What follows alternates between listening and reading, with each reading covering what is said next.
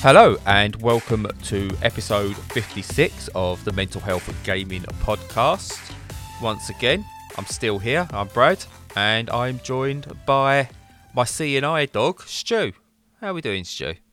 Rough. I see what I did. Don't cross that, don't cross that road. Yeah. No. I'm fine, thank you. I'm doing pretty well. Can't complain. Excellent. I actually can't either. Getting more into that in a little bit. But still, I haven't really played it. Well, I haven't played anything for the last week. So I'm living through my kids again. So I'll touch on that. So I'm hoping you've played something, Stu. I have, but again, not much. But that won't stop me rambling about them for as long as you need. So that's fine. The first is, basically two games that I've been playing on the original Game Boy. So I've been, as you know, getting consoles in, modding them, selling them on. And I've got a Game Boy Light, which is a rare Japanese only model of the Game Boy. Basically the same as the Game Boy Pocket, but it's got a really cool green backlit screen. That's the first Game Boy that ever had one. So, yeah, that's not bad. So on that, I've been playing a couple of games. One of them, the first one, is R-Type. So obviously everybody knows what R-Type is. If you don't, it's a horizontal shooter. It's basically thought of as one of the pinnacles of the genre, along with Gradius, or however you want to pronounce it. And yeah, on the Game Boy, obviously there's some compromises because it's just a tiny little monochrome thing that's not much more powerful than a Speccy, but it works really, really well. It's a great conversion of it. So the principal change is that the sprites are much larger, which is ironic, obviously, because larger the sprites, the more memory, and little handheld devices can't cope with that very well. But because obviously you wouldn't be able to see anything if they weren't bigger, it's made them bigger. So there are a couple of technical glitches now and again with flickering sprites, but it does it really, really well. So it's got a smaller play space, bigger sprites, less maneuverability, but it's sort of dialed down the sort of shot count from the enemies so that there's fewer bullets and lasers coming at you.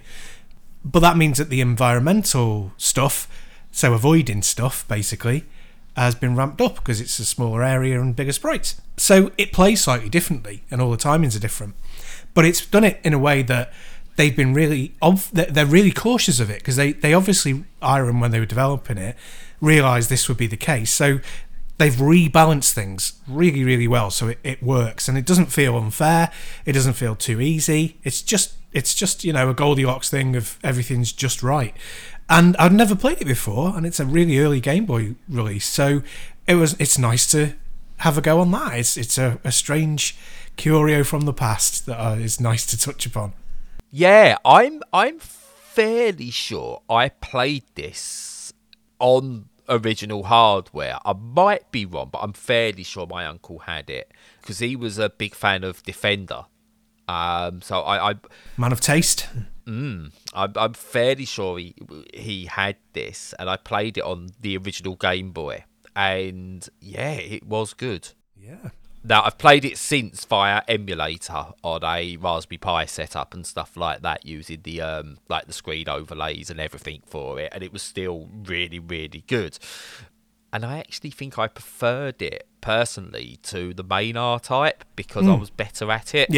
Yeah, no, that's totally fine. I think you don't really see, because you don't have arcades anymore, you don't often see different versions arrive on different consoles. So, like, if they want a game to come out on Switch, they'll build it for the Switch, and then it'll be identical on, every platform, like Hades. But, obviously in the past, versions between consoles could be infinitely different. The RoboCop games, like every single one was developed for its host platform. So it's fascinating. Yeah, and this version, I can well imagine you liking it more than others. It works really, really well. It is easier. It's less punishing, but that doesn't mean it's easy at all. But playing it on original hardware is great. And I tend to emulate everything with a couple of exceptions, and that's the main exception is hardware, handheld hardware, because I like to be able to just sit down and play. Sat down on the sofa doing bugger all other than just a little world of my own in my hands kind of thing, if that's not too rude. Yeah, no, definitely. It's one of those things. One of my favourite consoles of all time is the GBA. Yeah. I think it's an amazing console, especially it's backwards compatible with Game Boy games and everything as well. But it felt like a next gen handheld, because I mean handhelds at the time were very, very basic. So it did feel like it upped the game a little bit. And the one that really did it for me, and I remember playing, was the Tony Hawk's conversion. Oh yeah. And it was basically the exact same levels, but it was in like this isometric view, almost like a really updated 720. And it was just so good to play. Now I emulated that over like later years and stuff like that on a bigger screen, and yeah, it loses something. It really does. You look at it and go, "Oh my god, it actually looks awful." Yeah. But it didn't at the time. At the time, it looked amazing. It's not just through retro eyes. It's when I played it again on an SP, it looked good again, and it was like, no, this was designed for this hardware and this hardware only. And I've got an RG350M that was sent to me kindly. I've not been able to use yet. And I'll be interested to see how it looks and plays on a similar size screen to the GBA, but with higher fidelity, well, obviously a higher fidelity screen. Yeah. But yeah, some things definitely only work on original hardware, especially when it comes to older handhelds. Yeah, and sometimes they, like you said, they work well on newer handhelds as well. But what they don't tend to work very well on is the big screen, and it's why I never bothered with the Super Game Boy when that came out for the Super Nintendo, where you could plug it in and then just play Game Boy cartridges in it. Because I just thought, well, if I want to play those, I'll play them on the hardware. But yeah, no, it'd be interesting to see how it handles it on that little handheld device. So that device that you got, did you ever find out who sent it to you? Nope. God, that's really weird, isn't it? I know. There was nothing in it. There was no markings or anything. The only thing I can think is maybe it has come directly or something like that, because there's Andy Hamilton on Twitter. He picked up one of the retro machines and he was playing Brian Lara Cricket on it, and I was mentioning stuff on there about it, but that's the only mention I've made of it. So whether it's come from just someone who's aware of us or something like that, whether it's a family member, an actual, a friend who isn't anything to do with mental health gaming or forums or anything like, I haven't got a clue. So whoever did send it, even if it's the company themselves, thank you. I've not spoke much about it because I haven't been able to play it yet because of my eyes. But honestly, thank you. It means the world. Completely loaded up as well. Wow. I don't know if I can say that, but yeah, no, completely loaded up with stuff, but not Brian Lara Cricket, which is disappointing. No. That's how I like probably wasn't Andy Hamilton himself. Yeah. Well, was the box all sealed up when you got it, or was it opened? Yeah. Oh, yeah. I think it must be from the company then. Must be, but I didn't realise we was big enough for stuff like that. No. Where the hell? Oh no, because address is available in my emails and stuff like that. But I don't know. I honestly don't know how they got my address or what. So. Well, who knows? Oh, I know. Mind you. Yeah, no, actually, I know how they would get my address. I'm obviously not going to advertise how they could do it, but yeah, I just realised how you can do that. All right, okay, yeah. Oh, cool. That's through my card in the phone box. Yeah, I can just imagine you with little tassels on your nipples. Fantastic. You imagine you've got the photos. Well, yeah. Well, you need to have some sort of bribery stuff ready in the background just in case. It's really funny. I know this is slightly off topic. My partner got one of those emails sent to her. Do you know the ones that go, I've been able to view your internet history and what sites you're viewing. I'm watching you via your webcam and what you do, you naughty person. You. So if you send me 3,500 Bitcoin, I will destroy the evidence I have, or I will send it to all your friends and co-workers. I've got one of those. You often get those. They go straight to your junk. She saw it and she went, "This is quite funny." But I went, yeah, no, it is. And she went, "Shall I respond?" And just go on then. Yeah. Do you want a list of the sites we frequent? But it always reminds me of a story of someone who shall remain nameless, who was contacting me about their email, and they was going, Brad, has my email been hacked? I was like, shouldn't have been. Why? Oh, well, I've had this email come. It was the general gist of one of those, and I was like, no, it's fine. All via text and this. He's getting back to me really quickly every single time. But I'm really panicked, What if they're trying to, do I send... Well, I don't want to send money. Obviously, I went, no, it's a scam email. Well, how do you know? Look, they've said what my password is. I said, you've probably had a compromised password somewhere else, but honestly, that's not a problem. And I'm reading the email. He's getting really panicky, texting me every few seconds. Oh no, I'm really worried. So, okay, so I said, right, listen, hang on. The problem is, right, you shouldn't worry. As long as you've not been visiting any sites like this with your webcam on and doing stuff, there shouldn't be a problem. So have you? 5 minutes passed before the next reply. With a no. So I was like, well, you shouldn't have a problem then. But it was like everything was instant. Oh crap! That's almost how it went, and it tickled me. But yeah, that always makes me laugh. But anyway, video games. Yeah. So the second one I've been playing, unsurprisingly, another Game Boy game, is Donkey Kong 94. I don't think it was actually officially called Donkey Kong 94. It's just it came out in 94, so that's how people separate it. How long ahead before Country was that? 2 years? I guess it must have been because it was, something like that. Oh, maybe not. I don't know. I'd have to look it up. Yeah, because I never played those games, so I don't have a good thing in my mind of when they came out. No, they were kind of late-ish in the SNES life cycle, weren't they? Yeah, because it came out around the time just before PlayStation 1 came out, and it was like graphics that blew you away at the time. Yeah. So yeah, it must have been 95, 96. Yeah, probably. But so it's a real surprise, this new Donkey Kong. I say new, it's 25 years old, but new to the Donkey Kong franchise, and it's really, really surprising. So it keeps the format of the original game in that it's a single screen, and you have to go work your way up generally, but we'll come to that, to the top and rescue Daisy. Was it Daisy at that point, or Peach? Can't remember, but yeah, all gamer cred going, I can't remember. It was one of them. So you have to go up and rescue, let's just call her Daisy. So generic princess. Yes, generic lady. She's not even a princess in this game. She's just a woman. No. Yeah. I don't think it was in the original either. No. So there you go. What's the point? But so you have to work your way to the top of the screen, avoiding the stuff that Donkey Kong is chucking down at you. But then it kind of segues into having lots of different environmental and switch puzzles and other types of puzzles in the next levels. So it has like stuff where you have to get around and touch certain panels on the floor whilst avoiding enemies to complete the level, or you have to collect certain items and then open doors with them, like get keys or whatever.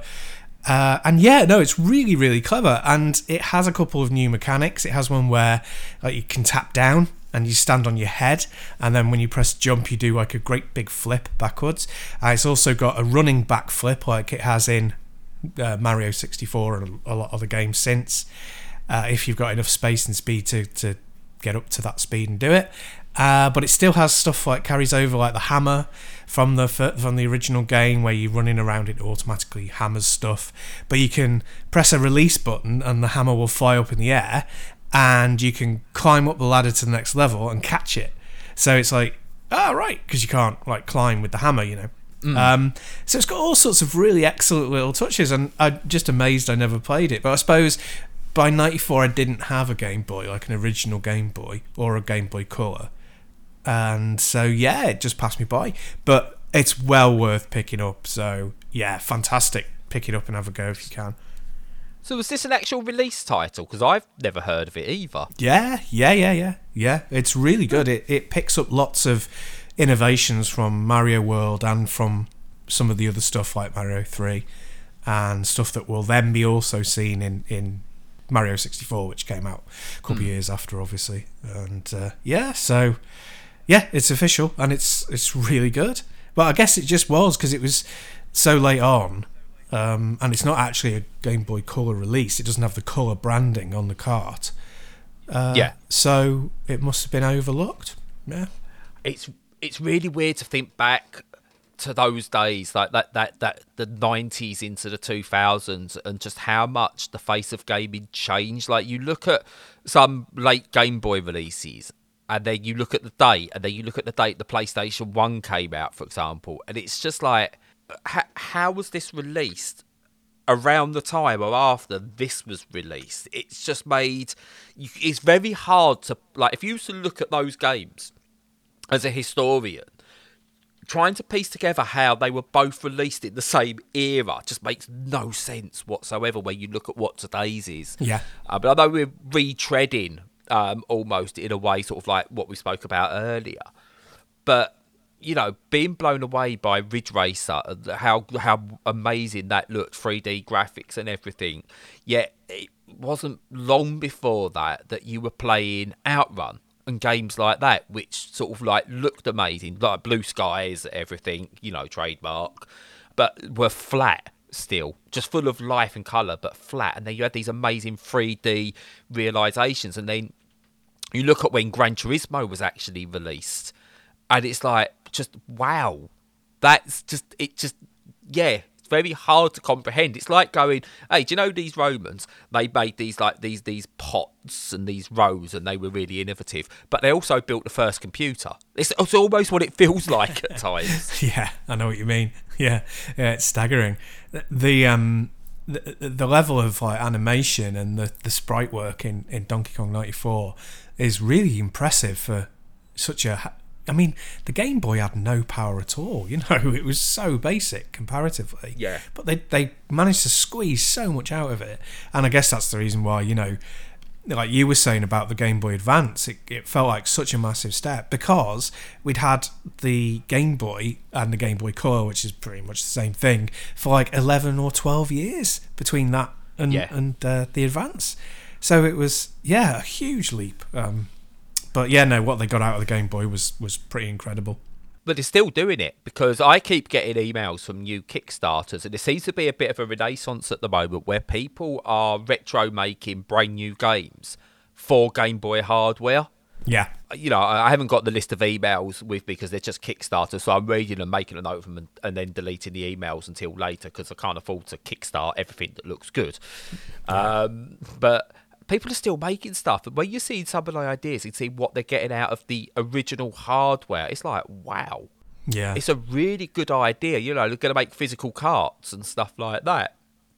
And it's better than, you know, I've played games like, I can't remember the name of it. It's like a little weird cat sprite thingy. And it's like done in like a Game Boy screen. But it's a sort of like designed Game Boy screen, and the graphics look right, but clearly it's moving with modern technology to help get more out of it. So it runs at like more frames per second and so on and so forth. Yeah. It's like, right, I get what you're going for. The aesthetic is there, which is really great. I do like it. But I think people have made games recently for like the Mega Drive and things like that. And it's like, I love seeing that. Yeah, I absolutely love it. And I know you can get machines made that will take original cartridges and pretty much have the original hardware condensed into like a chip, don't they? So they can run them all in a single console and stuff. That's right. It's just like, yeah, I love that stuff. I live for that stuff at times. Yeah, it's really clever. I really like the fact that people are doing that. And I think it's really important as well to help retain the heritage, because... like you said, I think it's more important with certain generations. Like after you get past the where we should cut it off. I think sort of PS3 and Xbox 360 is kind of the cut-off in a way, because consoles start to resemble PCs at that point, you know, and they can be emulated by PCs as long as they're powerful enough. And they do have some quirks in their design that means that it's not just straightforward. But, you know, once they're ready, once the emulation's there, you can chuck them in your PC and you're okay.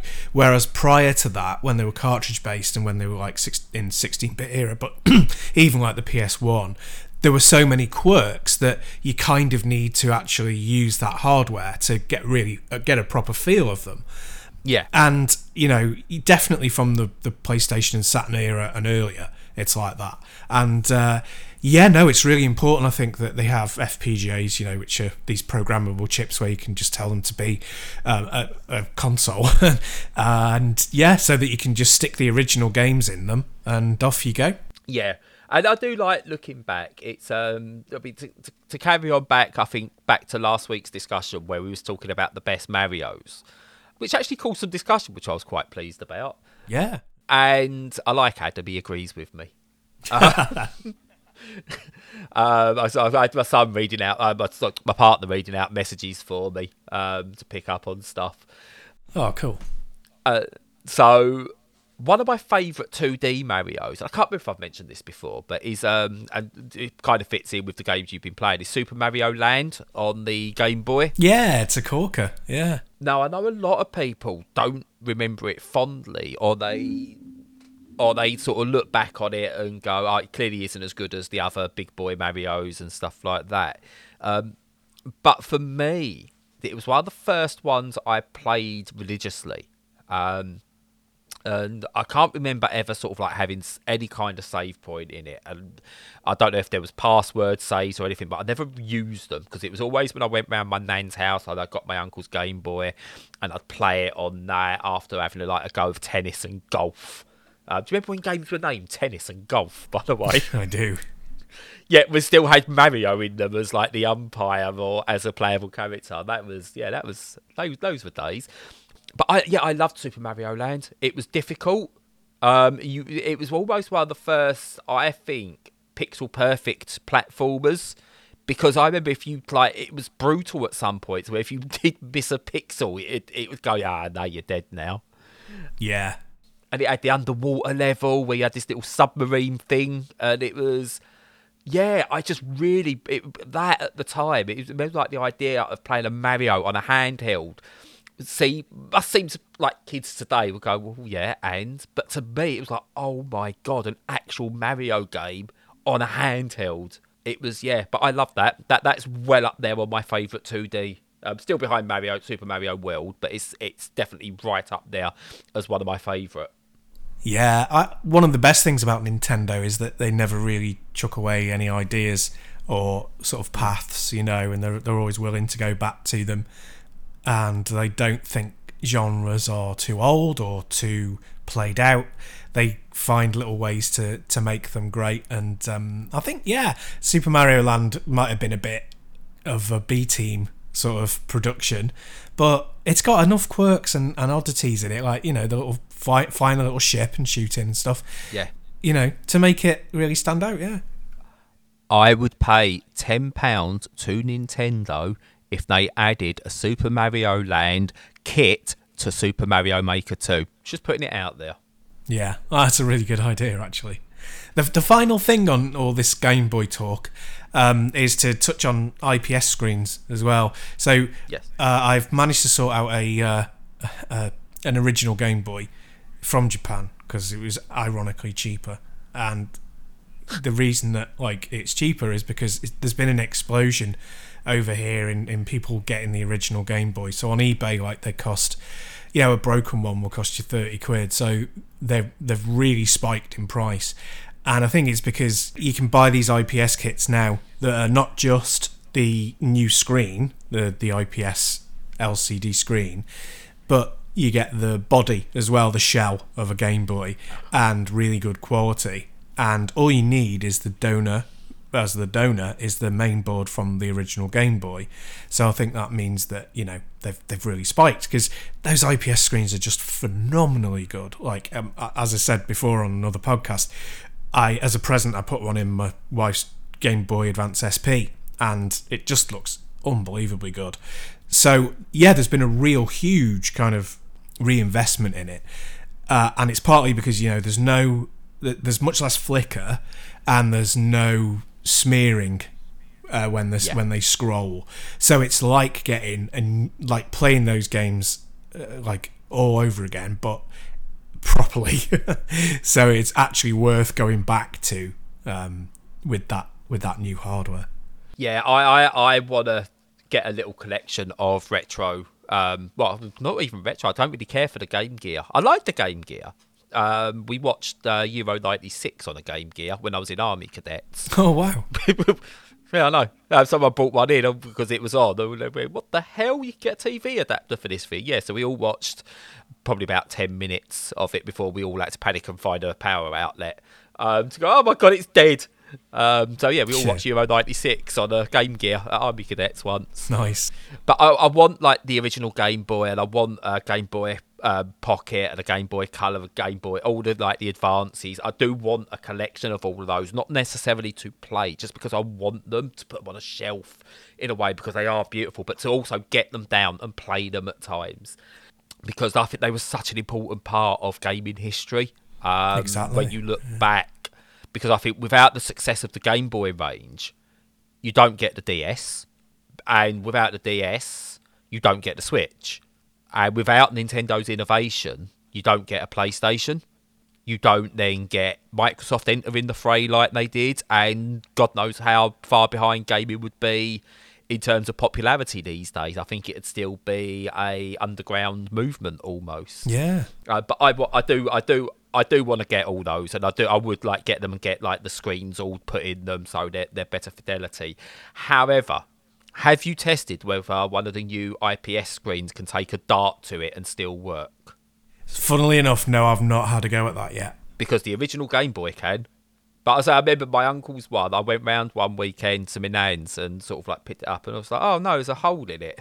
It was like, and they went, yeah, we was playing darts, and like one of us like bounced out and went straight through the Game Boy. Oof, nice. So there's this hole right through the plastic into the screen. Yeah. And yeah, it still worked. But I mean, the joke was obviously like the Game Boys will be the only things, along with cockroaches, that survive nuclear holocaust. Yeah, they are like tanks. Yeah, totally. Yeah, are. yeah. I mean, you talk about like the brick Game Boy. It wasn't because of the shape of them.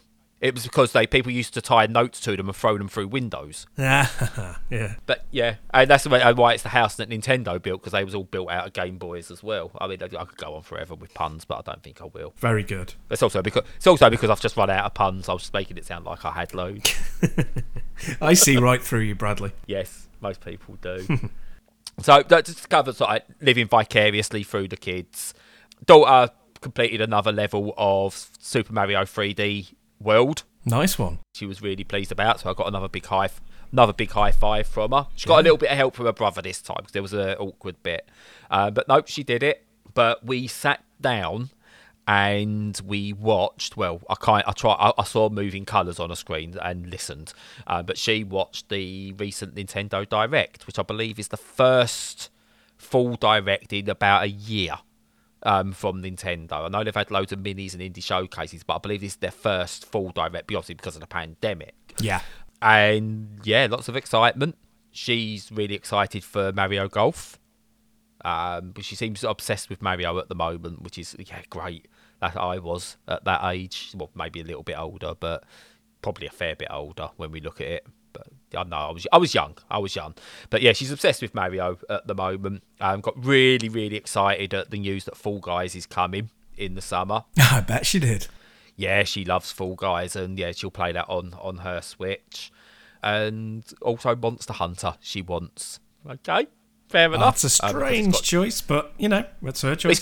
It's got dinosaurs in it. She likes dinosaurs as well. Okay, right. But yeah, no, she's really excited about what she's seen. And Splatoon, she got really excited at the Splatoon 3 reveal because she's played like seen us play it, and she really likes like the colours, and obviously with Splatoon she saw that, and she like came up and she went, "What's that, Dad?" And I went, "It's Splatoon 3." She went, "Splatoon 3! Wow! Oh my goodness!" It's like, okay, calm down. So yeah, she's making a list of games that she wants this year, and it's just great seeing her now begin to understand what games are and loving them like I love them. My son's he likes games, but he's very much stuck on, he'll play Minecraft and Call of Duty and things like that with his mates. So he's got maybe about 4 or 5 games that he rotates. Whereas me, you know, I love everything. I'll play loads. You know, he doesn't even use a Game Pass. I suppose he does because he'll have a quick go or something and then go back to what he likes. But yeah, no, my daughter, she's all over it. Everything. She'll play everything. She's allowed to. She needs help with a lot of it, but she'll go and play Animal Crossing for an hour. And just sit there and just potter around. She hasn't even completed any of the tasks, but she just potters around the island. And she got really excited about the Mario crossover coming to Animal Crossing.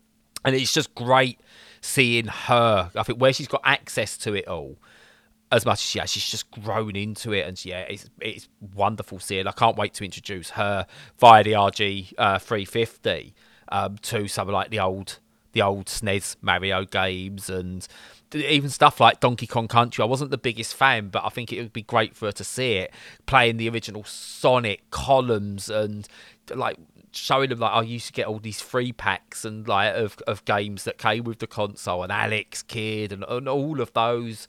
I just can't wait for her to see all of those properly. But it's just great seeing her at now. She's 4, just over 4, and she's getting just so excited about it all. That's really great. It's brilliant when kids get into it that way, especially when it's based around just exploring those worlds, being part of the worlds rather than completing any tasks. That's fantastic. And there's something about handhelds that's a great leveler in gaming. Visuals and frame rates and all that stuff really matters to some people in the bigger consoles and stuff like that, but on handhelds you don't care what they look like as long as the game's good and you can actually see what's going on. That's kind of all you need, and that's a brilliant way for kids to get into gaming so that they don't just chase the next thing and the next set of graphics, so they're actually enjoying what's actually going on in front of them. Well, you say that, but she did turn around to me yesterday and go, well, Father, I think you'll find that the game I've just been playing, it dropped below 60 frames per second for a whole 3 seconds, and I really struggled. Well, they're so advanced these days, kids, aren't they? I know.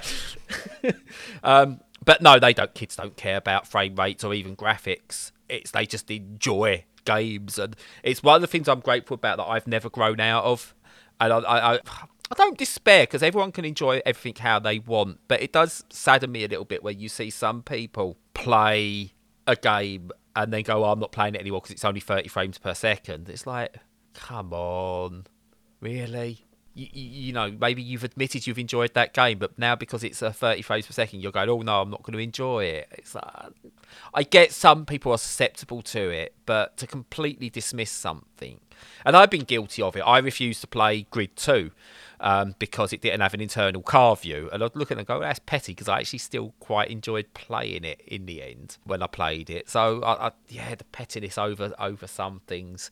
Don't get me wrong, a racing game that's not 60 frames per second doesn't play as well as one that is 60 frames per second, but it doesn't make it a bad game. I will go back to Grid, 30 frames per second, and it still played really well because they built it around that. So I think always, as long as the game's built around doing it in that way, it works. But it also comes down to marketing. I think it needs all the publishers. I'm not going to put this down on the developers as such, but it needs the publishers to stop promising breaking barriers in the way they do. Break those barriers, because innovation leads to more innovation. But stop overselling what your game's doing. Sell the fun, not the technical aspects, because then people might pick up on that a bit more. It's why Nintendo are so good at what they do. Yeah.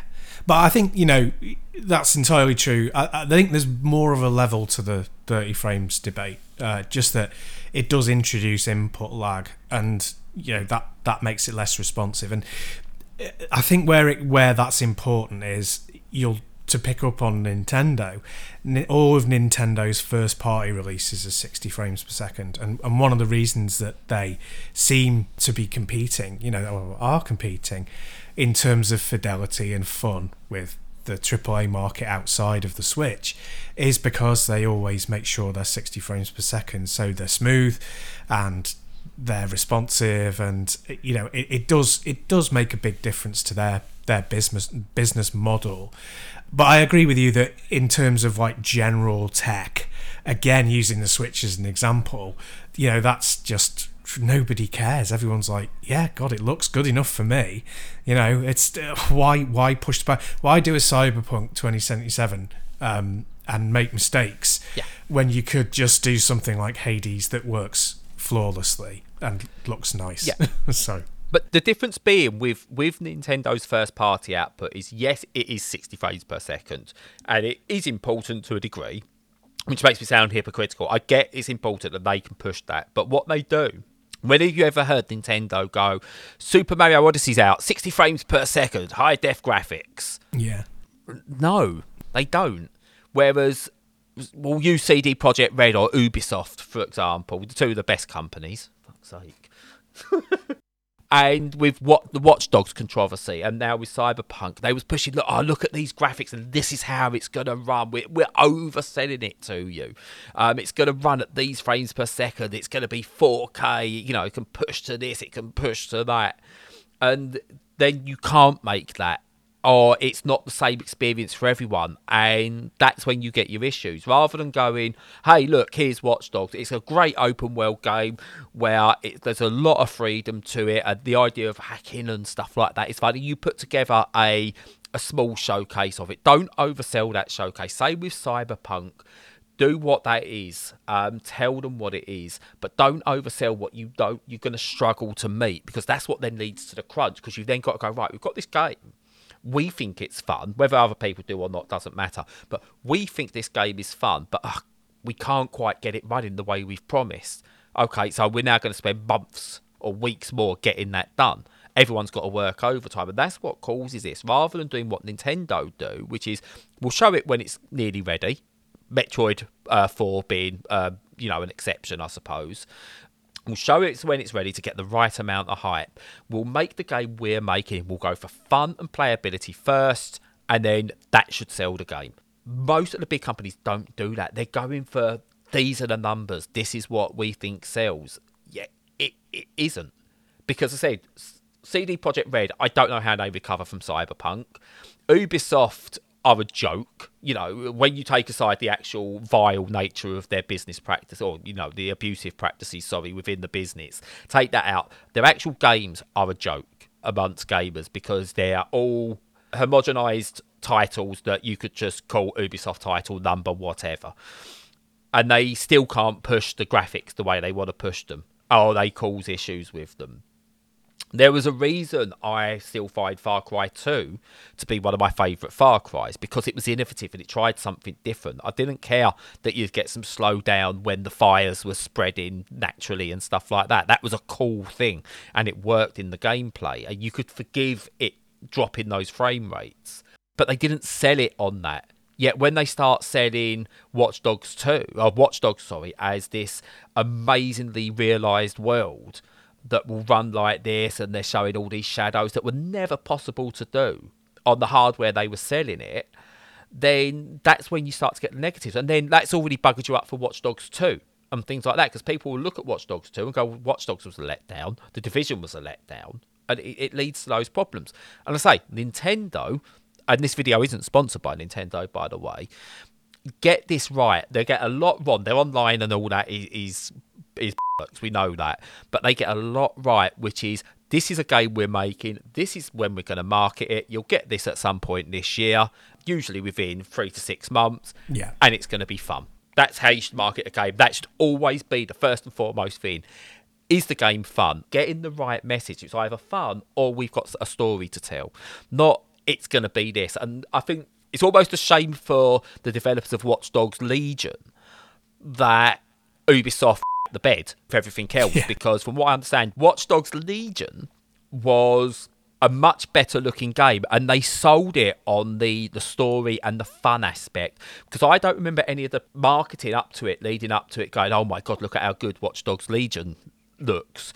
It was about, this is what you can do within the world, and this is the idea, and look, if you look at what's happening in the UK at the moment, well, maybe this is what can happen beyond. And it tried to use that, and I feel they marketed that right, but I say, unfortunately for them, Ubisoft are a bunch of wankers, and I'll never get to play it. But yeah, they got it right then. So I don't know what point I'm trying to make, apart from it'd be nice if people actually marketed their games based on what they actually were, and not how nice they look and how well they're meant to run. Yeah, I think that it helps. I mean, it's probably a debate for another day, but it helps when you have a single platform release because you can work towards the strengths of that machine. And I think the things that are multi-platform, people tend to work from the best machine down, which is never a good idea. Always start with the base model and get it working as perfectly as you can without any real proper flaws, and then increase, allow certain machines like your PS5s or, your PCs to have options to make it better, but get it working perfect on the base model before you add anything extra into it. Yep.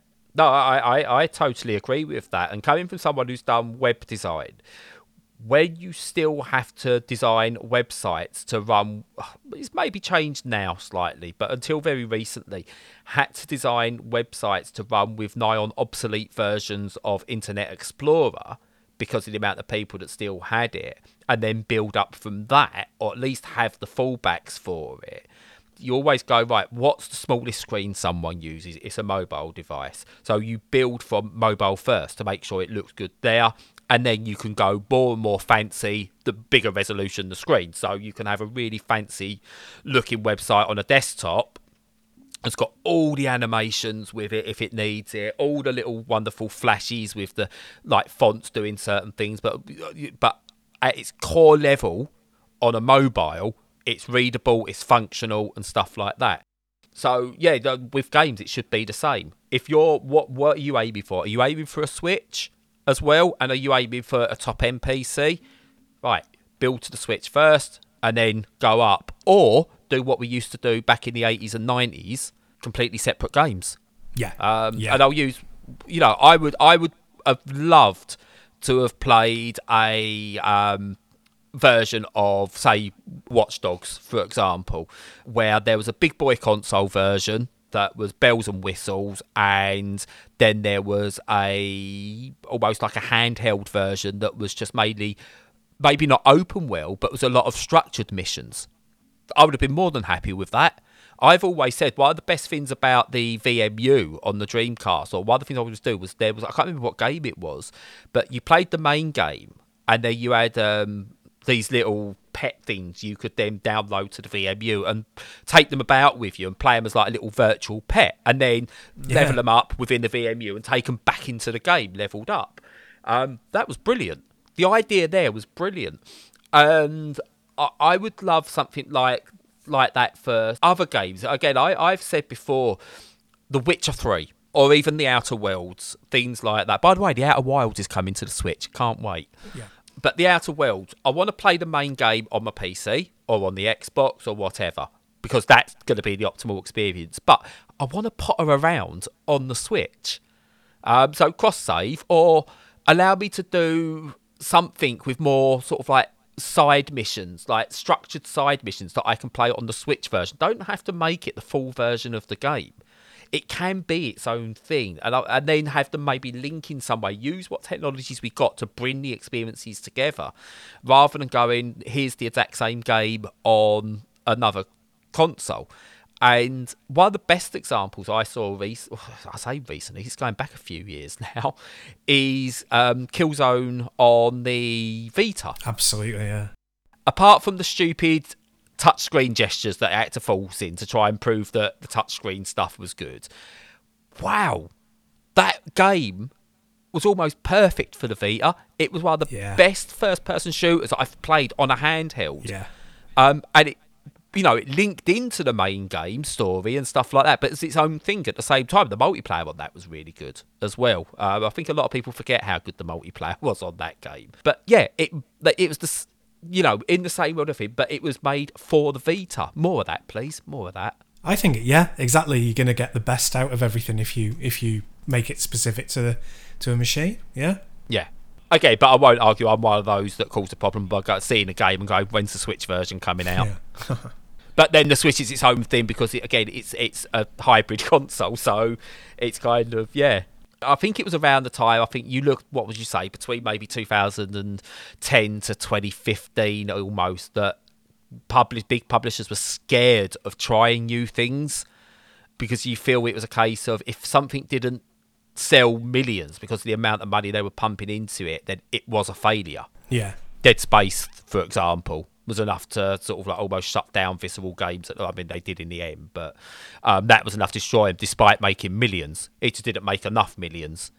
So I don't know whether they were scared of trying new things or anything like that. And I think they're now struggling to keep up with indies in terms of innovation. But yeah, I don't think we'll ever go back to that time where innovation happens on a console basis, but one can dream. Maybe one day. Yeah, you never know. And I think, I would like to think that as time goes on, that people creating their own games for older consoles, obsolete consoles, might become much more of a thing because of a lower barrier to entry, you know, because it's easier to program for and because you don't have to pay rights and things like that. And you might see more of them. So, yeah, fingers crossed, especially with FPGA making, you know, getting hold of these things much easier and cheaper. So, yeah, fingers crossed, eh?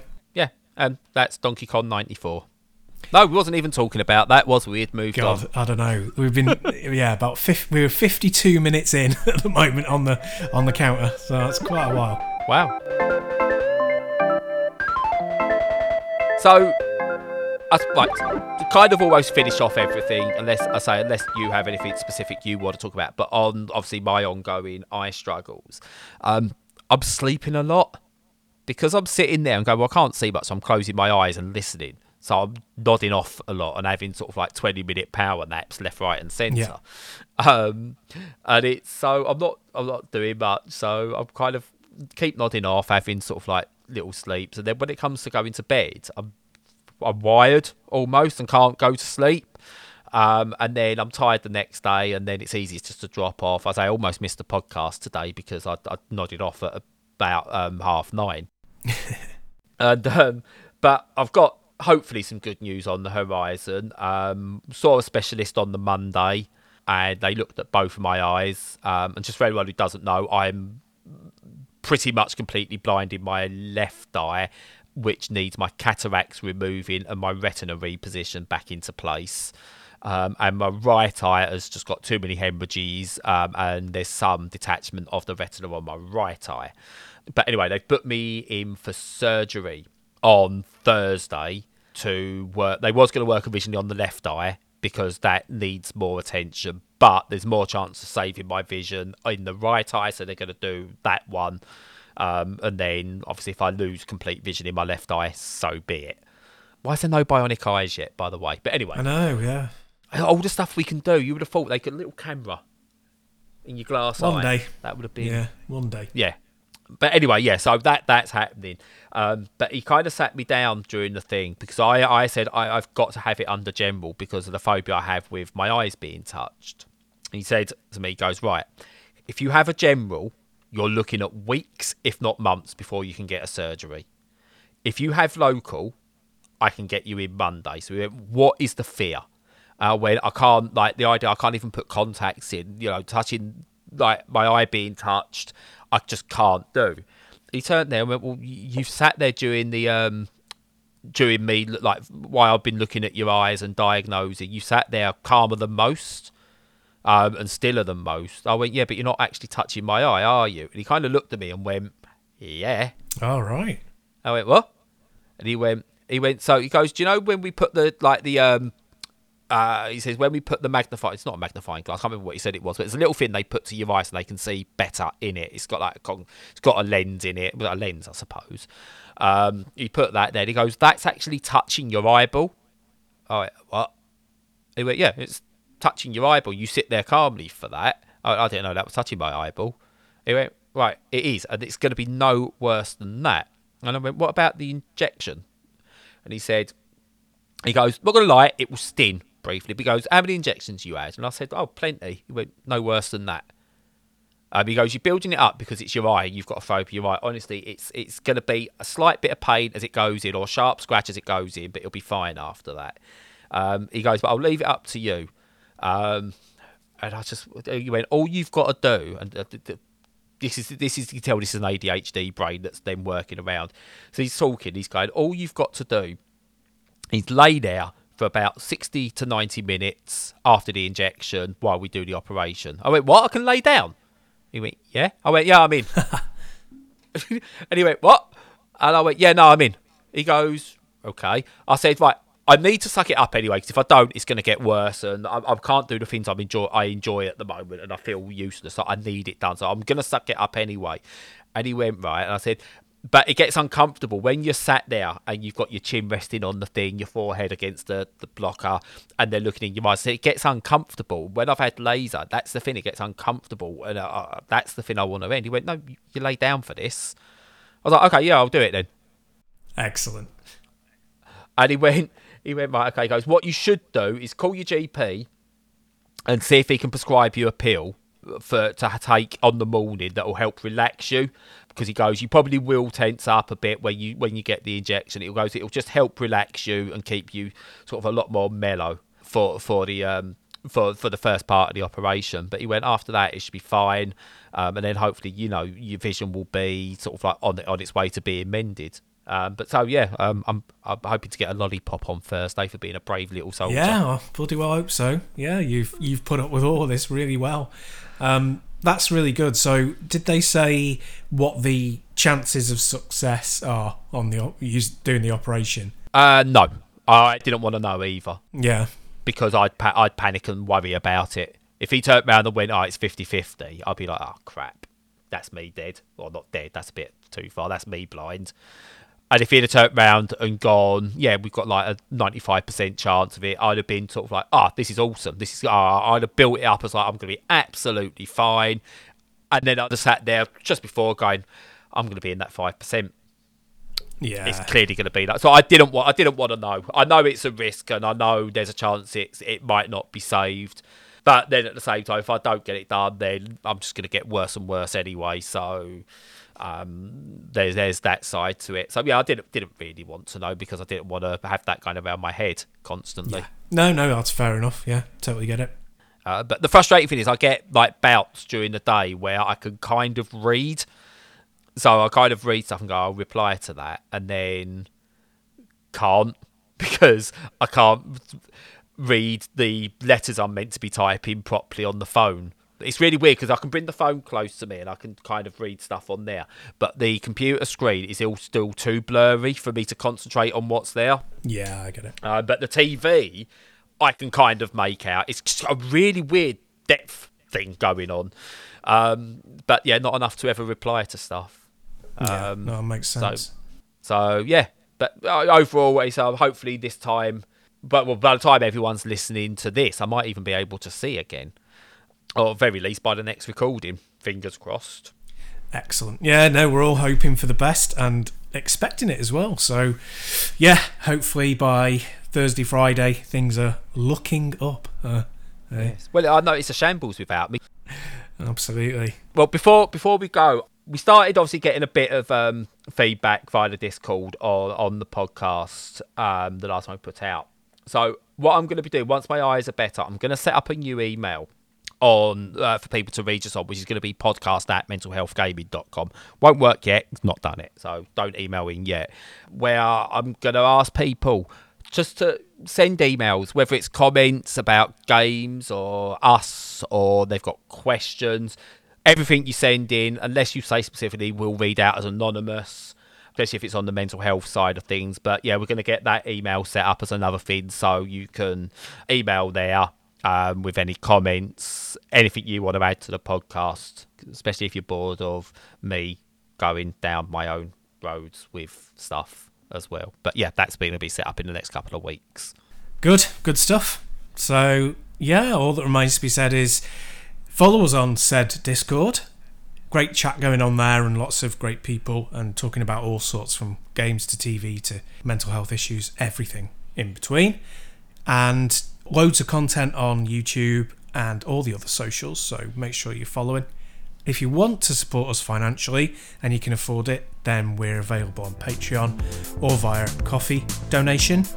Other than that, hope you're staying oh god, messed that up.